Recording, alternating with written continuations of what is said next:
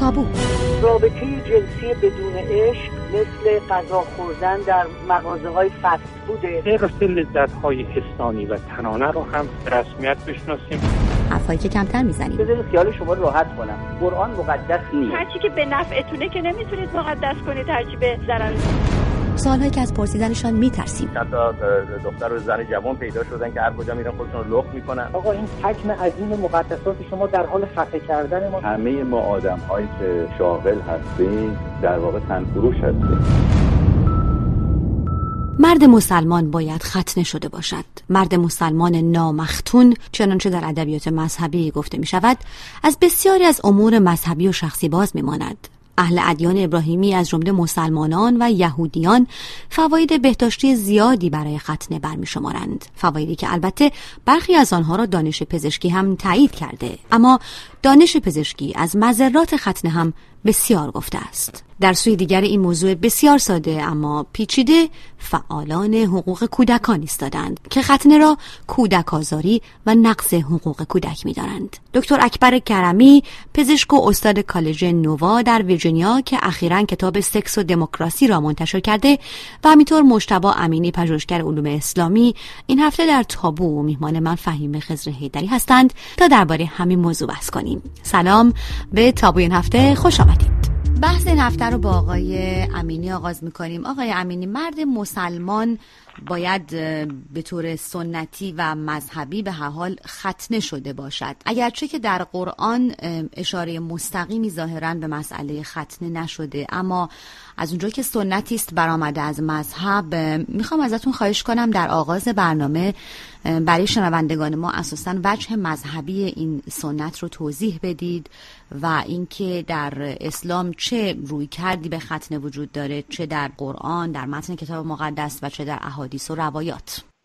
سنی و شیعه با استناد به آیه 123 سوره نحل به عنوان ان اتبع ملت ابراهیم حنیفا، اونجا این معنا رو ملاک قرار دادن که با توجه به دستوری که به پیامبر اسلام داده شده که از ابراهیم که ایمان خالصی داشت تبعیت کن، به این قضیه اشاره میکنن که یکی از اون مسائل همین رعایت این سنت هست. در بین خدمت شما عرض کنم اهل سنت و شیعه یک جریاناتی وجود داره که مثلا شیعیان اعتقاد دارن بنابر روایاتی که به دستشون رسیده از پیامبر و یا ائمه در کتب مختلف که هست، اگه خواستید بهش اشاره میکنم، که مثلا در روز هفتم بعد از تولد بهترین عمل انجام بشه. و در بین سنی ها مثلا شافعی ها حنبلی ها هستن که اینو واجب میدونن، حنفی و مالکی ها مثلا مستحب میدونن و شهادت کسی که ختنه نشده رو نیز معتبر میدونن. و در بین شیعیان حتی در مورد صحت طواف نسا که در اعمال حج به جا میارن ختنه شدن رو شرط میدونن و یا حتی در موارد دیگه که مثلا بخواد امام جماعت بشه حتما باید این کار شده باشه، یا در مواردی هم هست که برای نماز میت که خونده میشه اگر این شخص مثلا ختنه نشده باشه جایز نیست. روایتی داریم از پیامبر اسلام که میفرماید ختانه من فطرت نبویه، یا امام صادق که میفرماید ختنه کردن از سنت پیامبران است. یا مثلا در روایتی در اصول کافی جلد اول داریم در مورد امام کاظم علیه السلام که در مورد امام هشتم می‌فرماید که این فرزند ختنه شده به دنیا آمد و ضمناً قید میشه که صفات دهگانه‌ای که برای ائمه شیعه مثلا نقل میکنن که یکی از اون صفات اینه که اینها مختون به دنیا میان. این گونه روایت رو داریم. یا از امیرالمومنین علیه السلام که می‌فرماید که روز هفتم اولاد خود رو ختنه کنید که برای پاکیزه تر بودن و رشد و نموشون عمل شایسته ای. از این گونه روایات هست. آقای دکتر کرمی، شما به عنوان پزشک در برنامه ما حضور دارید. اگر بخوایم از جهان پزشکی به ختنه نگاه بکنیم، به خیلی بحث مناقشه برانگیزی است. تحقیقات مختلفی انجام شده که آثار مثبت و منفی در مورد ختنه رو مطرح کرده. شما اگر بخواید به اختصار به این نگاه بکنید که جهان پزشکی در برابر جهان علم در حقیقت در برابر آنچه که در مذهب آمده چه میگوید در مورد ختنه، فکر میکنم کمک میکنه به ما که بحث رو ادامه بدیم. خدمتتون عرض بکنم اول از این که ختنه به لحاظ تاریخی پیشا مذهبیه، یعنی پیش از این که مذاهب اسلامی و ابراهیمی در واقع ختنه رو بپذیرن. ختنه در مثلا فرض بکنید توی مصر در دوره فراعنه رواج داشته و برآمد یک نوع قربانی کردن به یه سبک خیلی سبکتری بوده یا حتی گاهی مطرح میشه که نوعی مجازات بوده. این در واقع رواج پیدا کرده و بعد به ادیان کشیده شده و امروزه به عنوان یه امر فرهنگی و دینی تقریبا در 1/3 در واقع مردان جهان دیده میشه. به لحاظ پزشکی من فکر میکنم مناسبه که به 2 دوره مسئله ختنه رو تقسیم بکنیم. یکی در دوره مدرن. خب در این شرایطی عوارض و پیامدهای ناخواسته ختنه به لحاظ اینکه امکانات مناسب و دانش مناسبی داریم خیلی اندکه. اما اگر برگردیم به دوره باستان و دوره‌ای که در واقع سنت ختنه شروع شد تا این دوره که به ما رسیده نگاه کنیم، خب در اون دوره هم دانش ناقصی وجود داشت و هم امکانات عملی برای اجرای ختنه خیلی اندک بود. در نتیجه عوارض ناخواسته و پیامدهای منفی بسیاری رو به کودکان پسر و حتی کودکان دختر تحمیل می‌کرد. در نتیجه بخوایم داوری بکنیم بر اون چه گذشته هستش، جنبه کاملا منفی داره و میشه آرزو کرد یا میشه اینجوری خوانش کرد که کاش این سنتی رایج نمیشد. آقای امینی، از شما میپرسم که به هر حال به گروهی هستن که ختنه رو نوعی اساساً قطع عضو میدونن، حالا چه در مردان چه در مورد زنان، که اساساً اسمش ناقص‌سازی جنسی هست. تقریبا اگه اجازه بدید در پیرو فرمایش ایشون یک مطلبی رو عرض کنم. خب الان طبق گزارشاتی که موجوده، فوایدی که در عمل ختنه کردن مردها وجود داره بسیار زیاده. یکی از مهمترین فواید عمل ختنه پیشگیری از ابتلای نوزادان و شیرخواران به عفونت‌های دستگاه ادراریه و عوارضی که ممکنه بعد از اون پیش بیاد روی بافت‌های کلیوی و نهایتاً نارسایی کلوی اثر میذاره. در بررسی‌های مشخص شده که 75% اطفال زیر 3 ماه دچار عفونت ادراری پسر هستن و 95% اونها پسرایی هستن که ختنه نشدن. اگر بخوایم همینجوری فواید این قضیه رو بگیم خیلی ادامه داره. حتی مثلا در کسانی که مبتلا به سرطان آلت تناسلی میشن، در هند مبتلایان به سرطان آلت تناسلی 10 برابر جای دیگه است و این در مورد کسانی که این کارو نکرد. اما اون چه که در دین و مذهب موجوده، از اونجایی که یکی از علائم اعلام و مثلا اعتقاد به خداوند این بوده که این سنت پیگیری بشه، همونطور که در زمان یهود که اشاره دارن در عهد عتیق و جدید که مثلا این سنت از حضرت ابراهیم علیه السلام گرفته شده و خیلی هم در این رابطه تعصب به خرج میدن، در مورد حتی مسیحیت که مثلا بعد از یهودیت که میاد به این مسئله میپردازه، به جاش میاد غسل تأیید و بیان ایمان آوردن فرزند رو به خدا در ابتدای طفولیت انجام میدن. هر قومی با این مسئله یه جوری برخورد کرده، اما من اعتقاد دارم در برخورد ادیان و مذاهب و قبایل بیشتر به سنت‌های رایج و به معلوماتی میرسه که در زمان خودشون از انبیایی که در زمان خودشون بهشون رسیده اخذ شده. آقای دکتر، اتفاقا 2 نکته مهم اینجا مطرح شد که آقای امینی گفتن، اشاره کردن به مسئله سرطان در آلت تناسلی. شاید شما بخواین این نکته رو کمی واضح‌تر کنین آقای دکتر.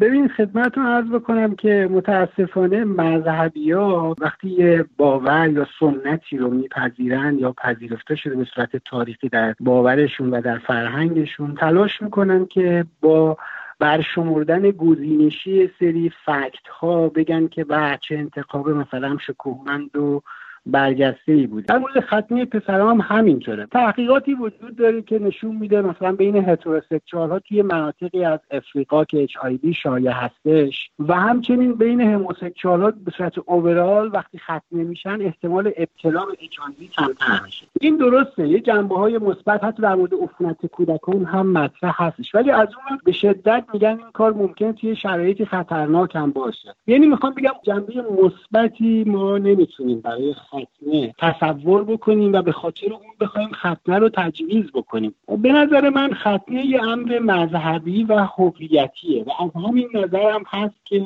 به لحاظ هویتی یکی از هفته‌های سخت هویت اسلامی تشکیل داده و مثل مراسم کفن و دفن خیلی مسئله مهمی در زندگی مسلمان‌ها هستش. رول هویتی که ختنه در جامعه اسلامی بازی کرده خیلی مسئله مهمی بوده و همچنان کودکان هم مهم هستش و تا زمانی که یک جامعه‌ای به چنان بالندگی نرسه که بتونه فراتر از بحث درست و غلط که حالا واقعا این کار خوبه یا بده به بحث حق و حقوق بیاندیشه و برای کودکان قبل از اینکه به سن بلوغ برسن و بتونن خودشون تشخیص بدن چه کاری خوبه چه کاری به نفعشونه و به نفعشون نیست، برای کودکان بخوان تصمیم بگیرن، این کار به نظر من قابل دفاع نیست. آقای امینی، حالا مستقل از این که اساساً ختنه از عبارات درست و نادرست استفاده کردن، درست باشه یا نادرست باشه، خوب باشه یا بد باشه، سن هم در اینجا مطرح هست. در این مورد شما میتونین توضیح اضافه بکنید؟ آیا محدودیت سنی یا دوره خاصی رو اسلام درباره ختنه مطرح کرده؟ البته که از توصیه شده که مثلا 7 روز بعد از تولد این عمل انجام بشه، یا اینکه تا قبل از اینکه سن بلوغ برسه فرد این کارو بکنه، یا حتی اگر بعد از سن بلوغ خودش میتونه فرداً این اقدام رو انجام بده. اونم در چه جهتی؟ در جهت اینکه وقتی طرف میخواد مثلا حج به جا بیاره، برای صحت اعمال حجش، برای انجام طواف حتما باید این کارو کرده باشه. اما در مورد فرمایشات ایشون یک سری مسائل با هم دیگه قاطی شد. مسئله هویتی که ایشون گفتن، منم عرض کردم وقتی که میخواستن اعلام کنن مثلا هویت این شخص به عنوان مسلمان یا یهودی یا مثلا مسیحی، اونایی که قائل به کتاب‌های آسمانی هستن، با این امر میخواستن اعلام بکنن که این شخص ایمان به چه راه و روشی در آینده خواهد داشت. این سنت از لحاظ تاریخی تا الان به مقداری که ذکر شده، حالا با روش‌های غلطی که وجود داشته یا نه، کسی شکی نداره مثل قبلا حجامت میکردن، الان میرن خون از طریق رگ میدن و روش‌های موجود طبی دلیل بر این نمیشه که مثلا ما بیایم بگیم که یک مسئله سنتی که وجود داره بر اساس علم طب غلط بوده یا صحیح. آقای امینی، نکاتی که مطرح کردین بر من سوالات دیگه‌ای به وجود میاره. چه ربطی بین حج و ختنه باید وجود داشته باشه؟ یا اینکه میگین هویت خودش رو فرد به این ترتیب نشون میده که مثلا متعلق هست به دینی، چه ربطی باز باید به اندام جنسی و هویت مذهبی باید بینش وجود داشته باشه؟ بله، در دستورات فقهی و در دستورات روایی که به ما رسیده برای صحت انجام یک سری مناسک حج باید حتما شخص مختون باشه، که اگر نباشه اون طواف نسا که انجام میگیره در حج تمتع که زن بر مرد حلال میشه، اون موقع اگر کسی این کار رو نکرده باشه در واقع زن بهش حرام میمونه. به این مسئله وابسته است از دیدگاه شیعه. آقای دکتر کرمی، بسیاری از منظر فلسفه اخلاق یا حقوق کودکان اساساً قطع کردن یک بخشی از بدن، بریدن یک بخشی از بدن کودک رو در تضاد میدونن با حقوق کودک و در نهایت به این نکته اشاره میکنن که اگر هم که ختنه چیز لازمی است، شاید فرد در بزرگسالی خودش تصمیم بگیره برای این و پدر و مادر حق و اجازه این که این تصمیم رو از طرف او بگیرن و چنین تغییر بنیادینی در بدن اون ایجاد بکنن ندارن. میخوام بدونم در مورد این گزاره دیدگاه شما چیست؟ ببینید، توی مذهب یه ابسیشن وجود داره در مورد درست و غلط و راست و ناراست. فکر می‌کنن چون خدا گفته، چون پیغمبر گفته، چون امام گفته، پس بهتر این کارو بکنن. من فکر می‌کنم یکی از گرانیگاه‌های جهان جدید عبور از این اضطرابه و رسیدن به یه نگاه دیگه، یه اپروچ دیگه است. اون اپروچ هم اپروچ حق و حقوقه. یعنی فارغ از این که یه مذهبی که من احترامم براش قائلم بدون چه داوری هایی در مورد مذهب خودش داره، باید یه توقف بکنه روی مسئله حق و حقوق. مثلا در مورد کودکان مذهبی ها از این توانمندی به نظر میرسه برخوردار نیستن که اصلا فکر بکنن که آیا حق و حقوق کودک اینجا مراعات میشه یا نه. به خاطر اینکه حق و حقوق رو منتج از درست و غلط میدونن و چون مثلا مستحبه یا واجبه یا یه امر دینیه، فکر میکنن که خب در نتیجه پس حق و حقوق کودک هم رعایت میشه. برای همینه که مذهبی‌ها کمتر هستن به حق و حقوق به معنای مستقل میاندیشن، به حقوق کودک اصلا نمیاندیشن. در نتیجه به راحتی مثلا فرض کنید آموزش بسیار از مسائل مذهبی یا همین ختنه به عنوان یک هویت دائمی، چون یک بچه در دوره کودکی وقتی ختنه میشه یک هویت دائمی مسلمان یا مذهبی خاص پیدا میکنه بدون اینکه خودش اصلا خواسته باشه این کارو بکنه. مثلا فرض بکنید کسی که حیوانات مختلفی داره داغشون میکنه که مشخص باشه اینا به کی متعلق هستن، ختنه در واقع یه نوع چنین کارکردی در فرهنگ‌های مذهبی داشته و در واقع امکان گریز از مرکز رو از مسلمان‌ها، از مذهبی‌ها، از یهودی‌ها گرفته و بسیار پاورجاشون کرده. یعنی در واقع یه نوع به تعبیر برنامه شما تابو هم شده برای اینکه یک کسی تصمیم بگیره بچه‌شو ختنه نکنه، یا اگه ختنه شده مثلا فرض بکنین که بخواد اعتراض بکنه چرا من ختنه کردید. در نتیجه بخوام خلاصه بکنم چنین رفتاری ناقض آشکار حقوق کودکان هستش. من فکر می‌کنم سوراخ کردن گوش دختران یا هر نوع تغییری که غیر ضروری هستش در بدن بچه‌ها، در روان بچه‌ها، ساقط کردن حقوق اساسی این بچه‌ها هستش. ممکنه که به صورت ناخواسته آینده اونها رو تغییر بده و امکان انتخاب‌های متفاوت رو از اونها بگیره. بسیار خوب. آقای امینی، آقای دکتر کرمی در صحبت‌هاشون تلویحاً به این اشاره کردن که جای به خصوصی برای حقوق کودکان و در نظر گرفتن این هویت فردی که کودک میتونه در پروسه بزرگ شدن و رشد به دست بیاره در مذاهب دیده نشده. در نتیجه ختنه هم و ایجاد چنین تغییر مهمی هم و معناداری هم در بدن یک موجود انسانی از همین جا میاد. ممکن شما پاسخی داشته باشید؟ ابتدا بحث از حقوق یه بحث مستقلیه که مثلا زمانی راجع به حقوق کسی صحبت میکنیم که خودش بتونه از حقوق خودش مثلا دفاع کنه ولی ما اون حق رو ضایع کنیم. این یک. دومی که مثلا فرض بفرمایید این زایده‌ای که بر روی حالت تناسلی پسر قرار میگیره در دفاع از یک سری اموریه که در جنین قرار میگیره، همونطور که بعد از تولدش نافش قطع میشه این عضو در واقع زائد حساب میشه. به خاطر چی؟ به خاطری که عفونت‌های ادراری یا عفونت‌های دیگه‌ای که ممکنه بعدها بهش مبتلا بشه، شما نمیخواید حقی رو ضایع بکنید، میخواید این حق رو زودتر بهش اعطا کنید. سوم، این که در طول زمان مشخص شده که این کار برای شخص مفید بوده یا مضر بوده. اگر اونچه که تحقیقات نشون میده اکثرا مضر بوده، پس عقل حکم میکنه اصلا این مسئله باید از مقوله حقوق فرزند برچیده بشه و کسی حق نداره دست به این حقوق بزنه.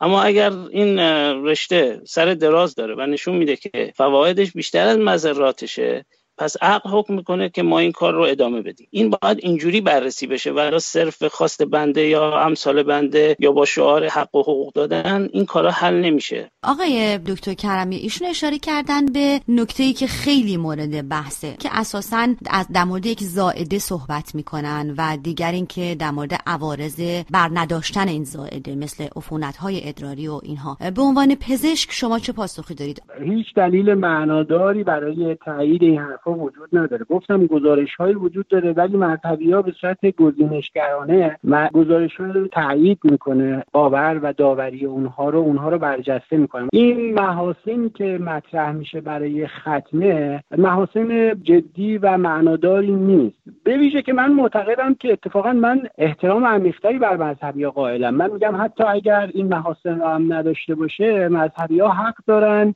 چون فکر میکنن سنتیه که ضرورتی مذهبی براش قائل هستن میتونن این کارو بکنن، ولی فقط برای خودشون وقتی بالغن، نه برای بچه‌ها. این در واقع به صورت خیلی آشکاریشون داره حقوق کودکان رو در جهان جدید که ما اعلامیه مشخصی در موردش داریم زیر سوال میبره با پندارهایی که خب هیچ کدوم اینها اعتبار قابل قبولی نداره. مثلا فرض کنید در مورد اینکه این زائده هستش، خب این یه بحثه. کی میگه؟ یعنی کدوم دانش پزشکی یا کدوم کتاب معتبری اومده گفته این زائده است؟ دانش پزشکی اصلا چنین چیزی رو نمیتونه بگه و نگفته تا حالا. حتی مثلا ما در مورد آپاندیسید هم که گاهن فکر میکنیم زائده هستش کارکردهایی داره، نمیتونیم بگیم که زائده هستش. ولی به حتی فرض بگیریم به لحاظ تکاملی هم فرض بگیریم که تئوری وجود داشته باشه یا در آینده تئوری داشته باشیم که بگید که این زائده است و به لحاظ تکاملی داریم میبینیم که از بین میره و ضرورتی برای وجودش نداره. اوکی، من این رو میپذیرم، ولی این دلیل بر این نمیشه که بچه‌ها رو مثلا فرض بکنیم که بخوابونیم در دوره‌های گذشته بدون اینکه بی‌حسی داشته باشن، بدون اینکه بهداشتشون رعایت بشه، مثلا چنین زجری رو بهشون تحمیل بکنیم. حالا گیریم باید یه جایی بپذیریم بسیاری از اون چه نیاکان ما میکردن منطق و عقلانیت کافی نداشت، به خاطر اینکه اونها در جایگاهی نبودن که بتونن با منطق و عقلانیت کافی به قضیه نگاه کنن. این بلوغ و خودبسندگی خودمون رو باید به رسمیت بشناسیم. یعنی قرار نیست تا قیامت بندگی نیاکان خودمون رو داشته باشیم. من فکر می‌کنم منطق مذهبی هم لااقل بخشی از خوانش‌های مترقی از مذهب هم این نوع بندگی رو نمی‌پذیره. این نوع بندگی و رقیت حتی با وحدانیتی که بسیاری از گرایش‌های مترقی مذهبی مطرح می‌کنن منافات داره. اینکه ما چشمون رو برای اون چه نیاکانمون کردن ببندیم و الکی ستایش بکنیم. شما حساب بکنید مثلا 40 سال پیش 50 سال پیش ختنه کردن چه فجایعی رو سر بچه‌ها می آورد. حالا چجوری ما میتونیم فرض کنیم از این قضیه دفاع کنیم؟ باید بپذیریم اشتباه می‌کردیم. ما باید در واقع مردان زمانه خودمون باشیم و هویت خودمون رو چنان که بهش افتخار کرد در زمانه جدید بنیان بذاریم. بسیار خوب آقای امینی، باز میگردیم به شما که اگر پاسخی دارید با آقای کرمی لطفاً بفرمایید و همینطور جمع‌بندی صحبت‌هاتون رو میشنویم در دقایق پایانی برنامه. مخلوط کردن مسائل با هم دیگه و پریدن به اصل مذهب به نظر من راه حلی نیست. راه حل درست عرض کردم، باید اون چه که با عقل میخونه، یعنی عقل و شرع باید با هم همگون باشه و همه افعال و اعمالش باید با هم بخونه. اما این اصل مسئله ختنه کردن از نظر عقلی فوایدش به مضراتش میچربه. حالا شما از دیدگاه‌های مختلف میتونید به هر اعتقادی یا به هر گذشته‌ای حجمه کنید، مشکلی نداره. مثلا یهودیایی که الان موجود هستن و از نظر علمی علاوه خصوص علم پزشکی بسیار آدمای پیشرفته‌ای هستن، آیا اینها هنوز عقلشون به این مسئله نمیرسه؟ فوایدی که برای این کار ذکر شده بیشتر از مضراتش. آقای امینی سپاسگزارم از جنبندی شما و آقای دکتر کرمی جنبندی شما رو در پایان برنامه میشنویم. قبل از اون من میخوام، چون شما چند بار اشاره کردید که به حال در جهان گذشته عمل ختنه جوری انجام می شده که آسیب هایی به دنبال داشته، شاید در جنبندیتون بخواید در این مورد هم نکته رو بگید. 2/3 مردم جهان ختنه نمیشن و ختنه کردن به رسمیت نمیشناسن و اهمیتی و نکته مثبتی درش نمیبینن. طبق من اینجوری نمیشه با قضیه روبرو شد. باید بپذیریم که این یه بحث کانتروورشیاله، به زور هم نمیشه نکات مثبتی رو براش پیدا کرد. به نظر من مسئله اساسی کودکان هستن و حقوق اونها. ما باید دست کم در سطح اعلامیه جهانی حقوق کودکان رو به رسمیت بشناسیم و همه باورها و داوریهای خودمون رو محاط به این حقوق بکنیم. اهمیت نداره باورها و داوریهای ما از کجا اومدن و چقدر برای ما مهمن